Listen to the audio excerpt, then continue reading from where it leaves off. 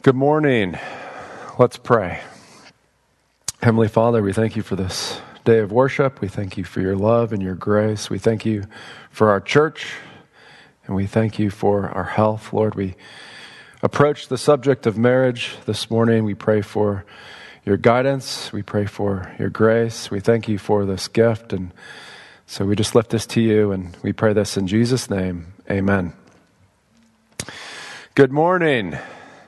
As we continue working our way through 1 Peter, we now arrive at the beginning of chapter 3, where Peter addresses wives and husbands with the truths of headship and the truths of submission. My wife Lindsay and I have been married 9 years come July 16th, and it's the same every single year. I have not been married long enough yet to mess that up. Preparing this sermon has been quite a huge blessing. It's nice to set aside all external influences and allow the Word of God to recalibrate and guide my thoughts and my beliefs in regard to marriage. As you know, if you're married, marriage can be challenging, but it is very, very rewarding, especially when we learn from and submit to God's guidance in His Word. Because of the sensitivity of this particular topic, I have leaned heavily on other pastors and theologians to ensure accuracy and care. In some areas of this sermon, I have adopted ideas and have paraphrased from John Piper, John Sailhammer, John Wolverd, D.A. Carson, and Scott Andrews. If you have your Bibles, go ahead and open to 1 Peter chapter 1. 1 Peter chapter 1, we will be reading verses 1 through 7.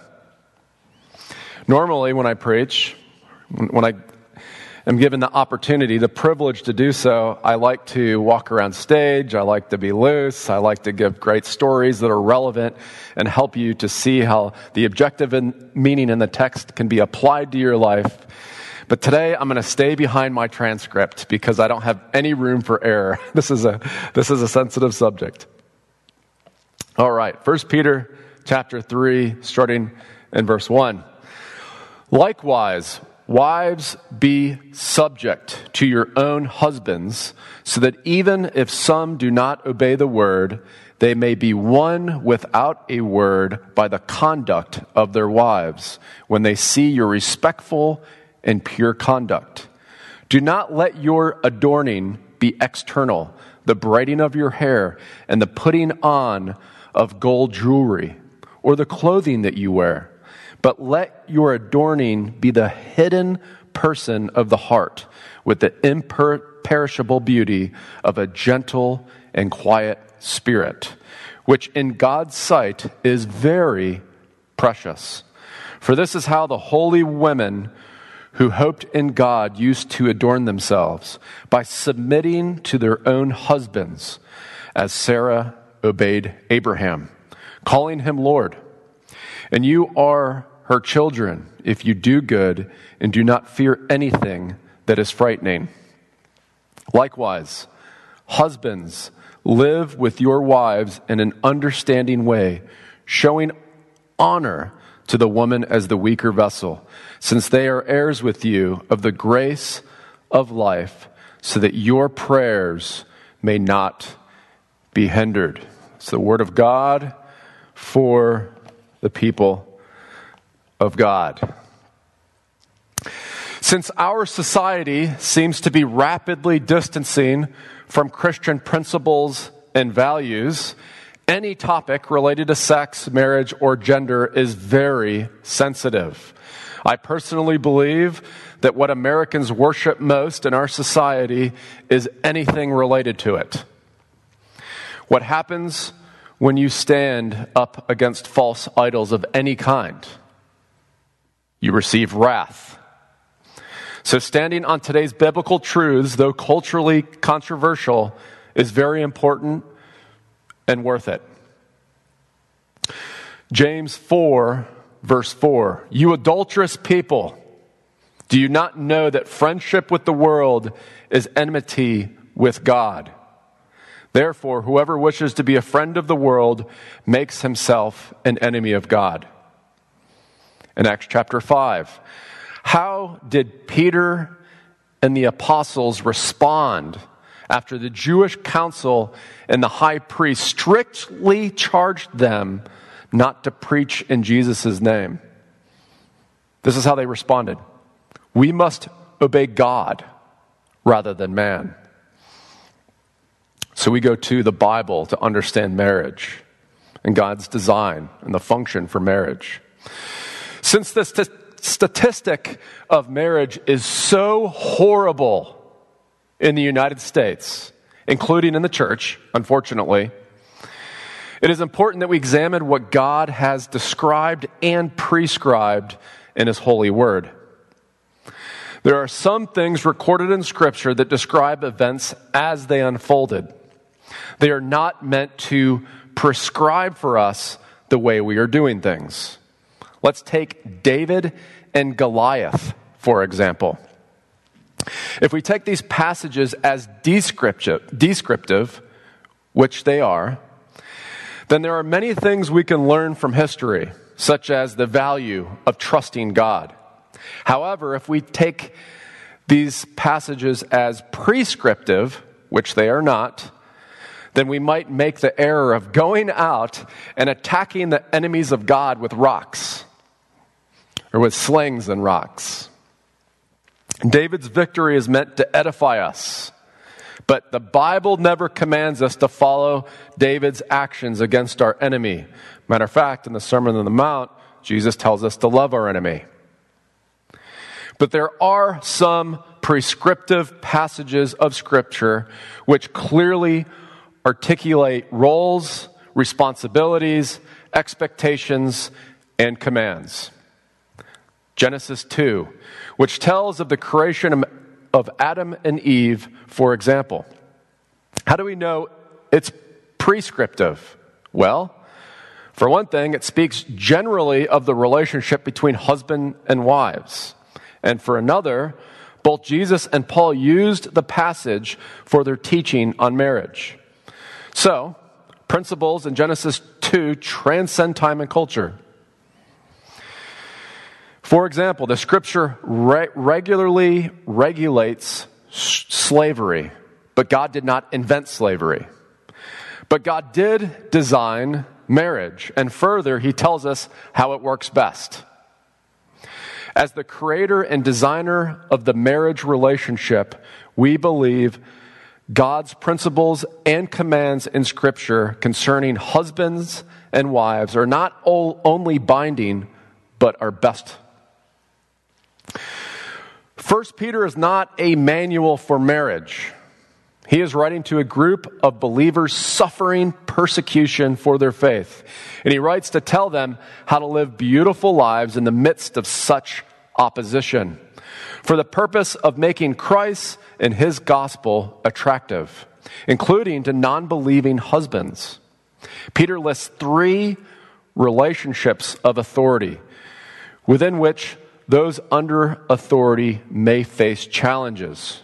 Number 1, people submitting to governments. Number 2, slaves submitting to unbelieving masters. And number 3, wives submitting to unbelieving husbands. And right in the middle, Peter gives us Jesus as the example of one who suffered unjustly and how we should follow His footsteps. We arrive today at the third one, wives to husbands, actually whether believing or non-believing. In today's passages, Peter lays out some amazing attributes of a Christian wife. A Christian wife hopes in God. She is respectful and pure. She adorns herself with imperishable beauty. And she is fearless and she is brave. And out of all of that grows submission. For the wife, everything hinges and flows through her hope in Christ. Verse 5. For this is how the holy women who hoped in God. A Christian woman hopes in God. She does not place her hope in her clothing, her jewelry, her hairstyle, her treasure, her husband, getting a husband, or anything other than God. This is displayed through her respectful and pure conduct, and by the way she adorns herself. Instead of primarily focusing on all the external qualities, her mindset and energy are primarily focused on internal qualities and on heavenly things. Verses 3 and 4. Do not let your adorning be external, the braiding of hair and the putting on of gold jewelry, or the clothing that you wear. But let your adorning be the hidden person of the heart, with the imperishable beauty of a gentle and quiet spirit, which in God's sight is very precious. Peter is not saying that a woman cannot wear braided hair, gold jewelry, or nice clothing. Rather, he is saying that a Christian wife does not adorn herself with external qualities. Her mind is not obsessed with what she looks like. Verse 4, but let your adorning be the hidden person of the heart with the imperishable beauty of a gentle and quiet spirit, which in God's sight is very precious. The beauty of hair will fade and or, unfortunately, fall out. Gold will tarnish, and clothing will wear out. The beauty of a gentle and quiet spirit is imperishable and precious in God's sight. Everyone knows the Proverbs 31 woman. Proverbs 31:25. Strength and honor are her clothing, and she can laugh at the days to come. She is clothed with strength and honor. A Christian wife knows the word of God and what is to come. She is brave and fearless and laughs at the days to come, even the days of a pandemic. She is fearless because her hope is in the Lord. Because a Christian wife rightly places her hope in God, she is respectful and pure. She adorns herself with imperishable beauty, and she is fearless and brave. And from all of this grows godly submission. In Ephesians 5, Paul says wives are to submit to their husbands as to the Lord. In Colossians 3:18, he says, wives, be subject to your own husbands, as is fitting in the Lord. In 1 Peter 3:1, Peter says, in the same way, you wives, be submissive to your own husbands with respectful behavior. Titus 2:5 says wives are to be sensible, pure, workers at home, kind, being subject to their own husbands, so that the word of God will not be dishonored.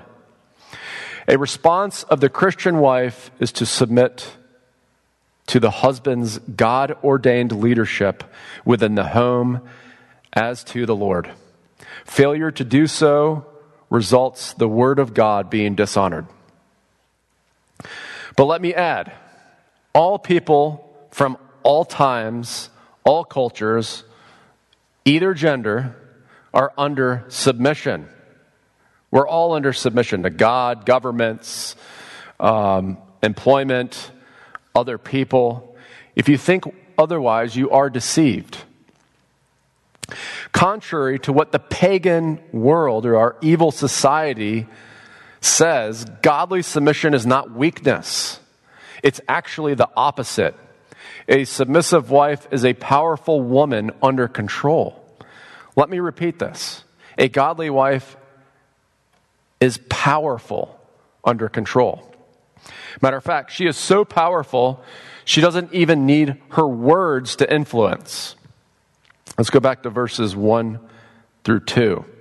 Likewise, wives, be subject to your own husbands, so that even if some do not obey the word, they may be won without a word by the conduct of their wives, when they see your respectful and pure conduct. A wife who is in submission to a non-believing husband may actually win him over by her actions, not necessarily her words. I think the principle here is that if you want to effectively influence your husband, and to do so in a godly way, do so primarily with your actions, not your words. This does not mean that a godly wife shouldn't influence or correct a husband with her words or with the scriptures. I think what Peter is telling us that it is more effective via our actions. Okay. What does submission actually mean? Well, I'd like to start off by explaining what it does not mean. Submission does not mean putting a husband over Christ. Christ always comes first. Second, submission does not mean checking your brain at the door. You do not leave reason at the wedding altar. Remember, the context here is with a non-believing husband. The wife made her own choice to follow Christ, while her husband decided not to. The Christian wife should still hear, ponder, understand, and respond to the word of God herself. During this time, pagan families were expected to worship, believe, and obey the patriarch of the family. But obviously, with Christianity, someone comes to faith, their allegiance goes to Christ. Third, submission does not mean a wife should give up efforts to influence her husband. Peter says wives should try to influence unbelieving husbands to become Christians. However, fourth, we see that submission does not mean a wife should give into every demand of her husband. If he demands she sin against God, she should respectfully decline. Fifth, submission does not mean a wife should let her husband abuse her physically or emotionally. Sixth, submission does not mean that a wife is to act out of fear towards her husband. Your submission is free, not coerced. You have it because Jesus gave it to you, and you submit out of freedom in Christ. Seventh, submission is not based on lesser intelligence or competence. We are not talking about inferiority or superiority. We're talking about loving headship and willful submission. Eighth, submission does not mean that a wife primarily gets her personal spiritual strength and growth from her husband.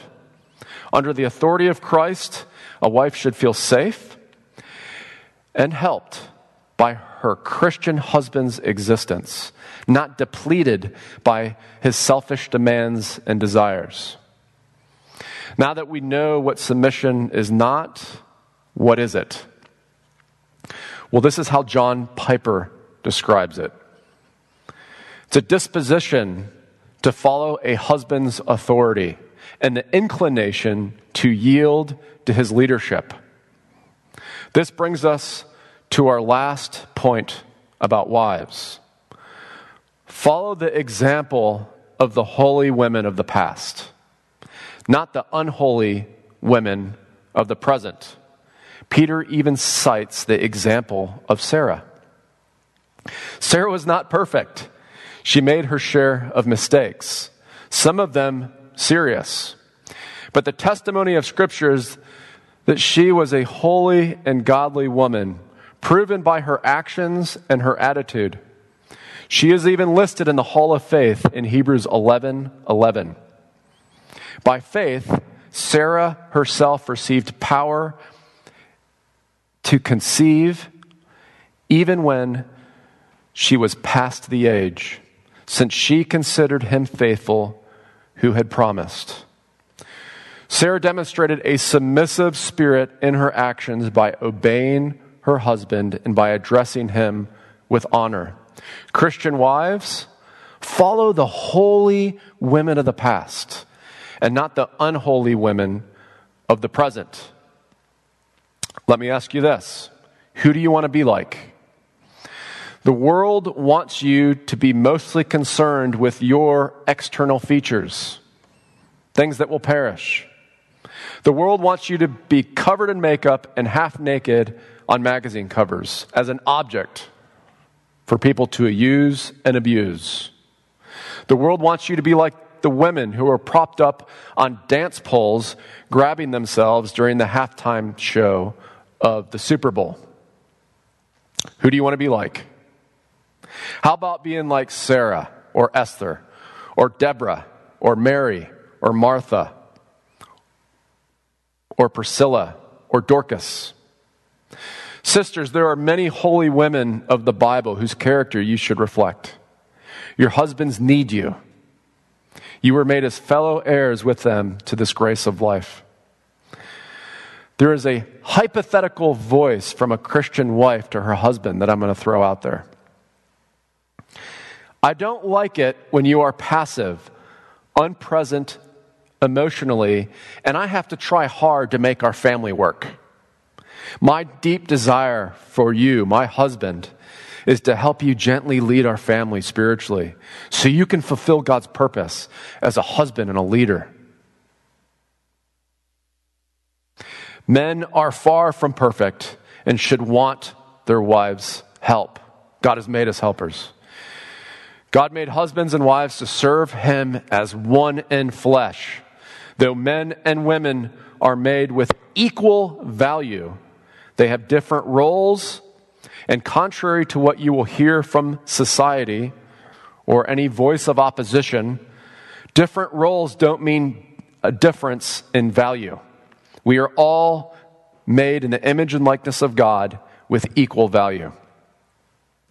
Since God is the one who designed marriage, it is best for us when we submit to his ways. He didn't design marriage for us to fight and to fail. He designed it for us to serve him together, united, and to flourish, even through trials and tribulations, just like Peter's audience, these Gentile Christians experiencing persecution, and to do this all to the glory of God. Everything that is designed has function, and everything that has function has purpose. Don't let the evil spirit of the world convince you otherwise. The last verse in this section deals with husbands. Verse 7.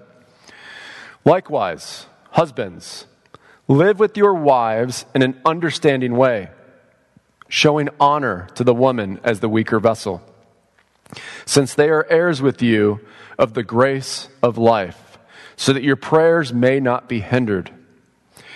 Peter encouraged Christian husbands to give their wives two loving gifts: understanding and respect. Husbands should understand and be considerate of their wives' spiritual, emotional, and physical needs. In Ephesians 5, verses 28 through 30, Paul also elaborated on the husband's responsibility to protect and care for his wife, just as Christ does the church. Ephesians 5, 28 through 30. In the same way, husbands should love their wives as their own bodies. He who loves his wife loves himself. For no one ever hated his own flesh, but nourishes and cherishes it, just as Christ does the church, because we are members of his body. Therefore, a man shall leave his father and mother and hold fast to his wife, and the two shall become one. One flesh.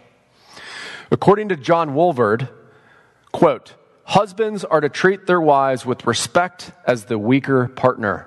Weaker refers to physical or emotional weakness, not intellectual inferiority, for wives are their husbands' fellow heirs of God's gift of life, end quote.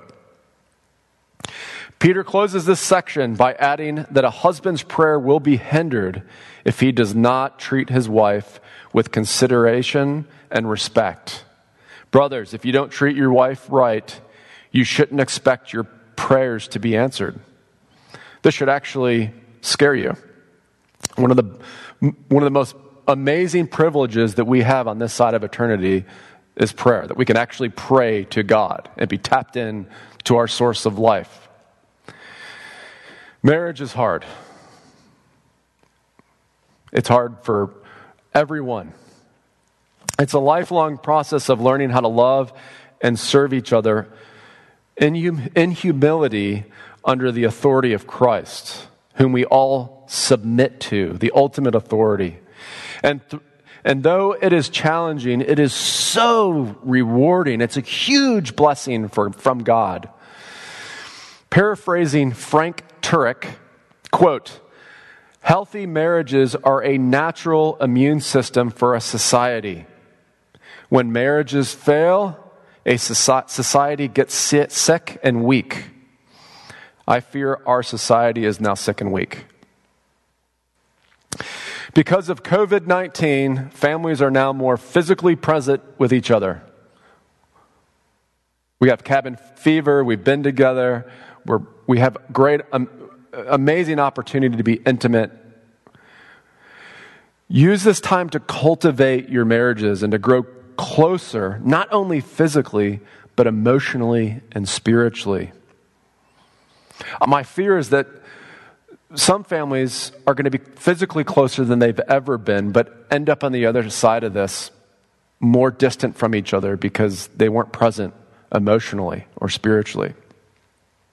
Husbands, remember this. Your wives are very powerful women under control of the Holy Spirit.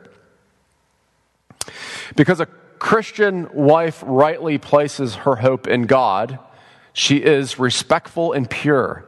She adorns herself with amazing, imperishable beauty, and she is a very fearless and very brave woman. Here's a quote by John Piper. "Christ came for his church and died for her and to fill her with joy. It cannot be bad news in our marriages when this is happening." End quote. And now I'd like to close with Proverbs 31:25. "Strength and honor are her clothing, and she can laugh at the days to come."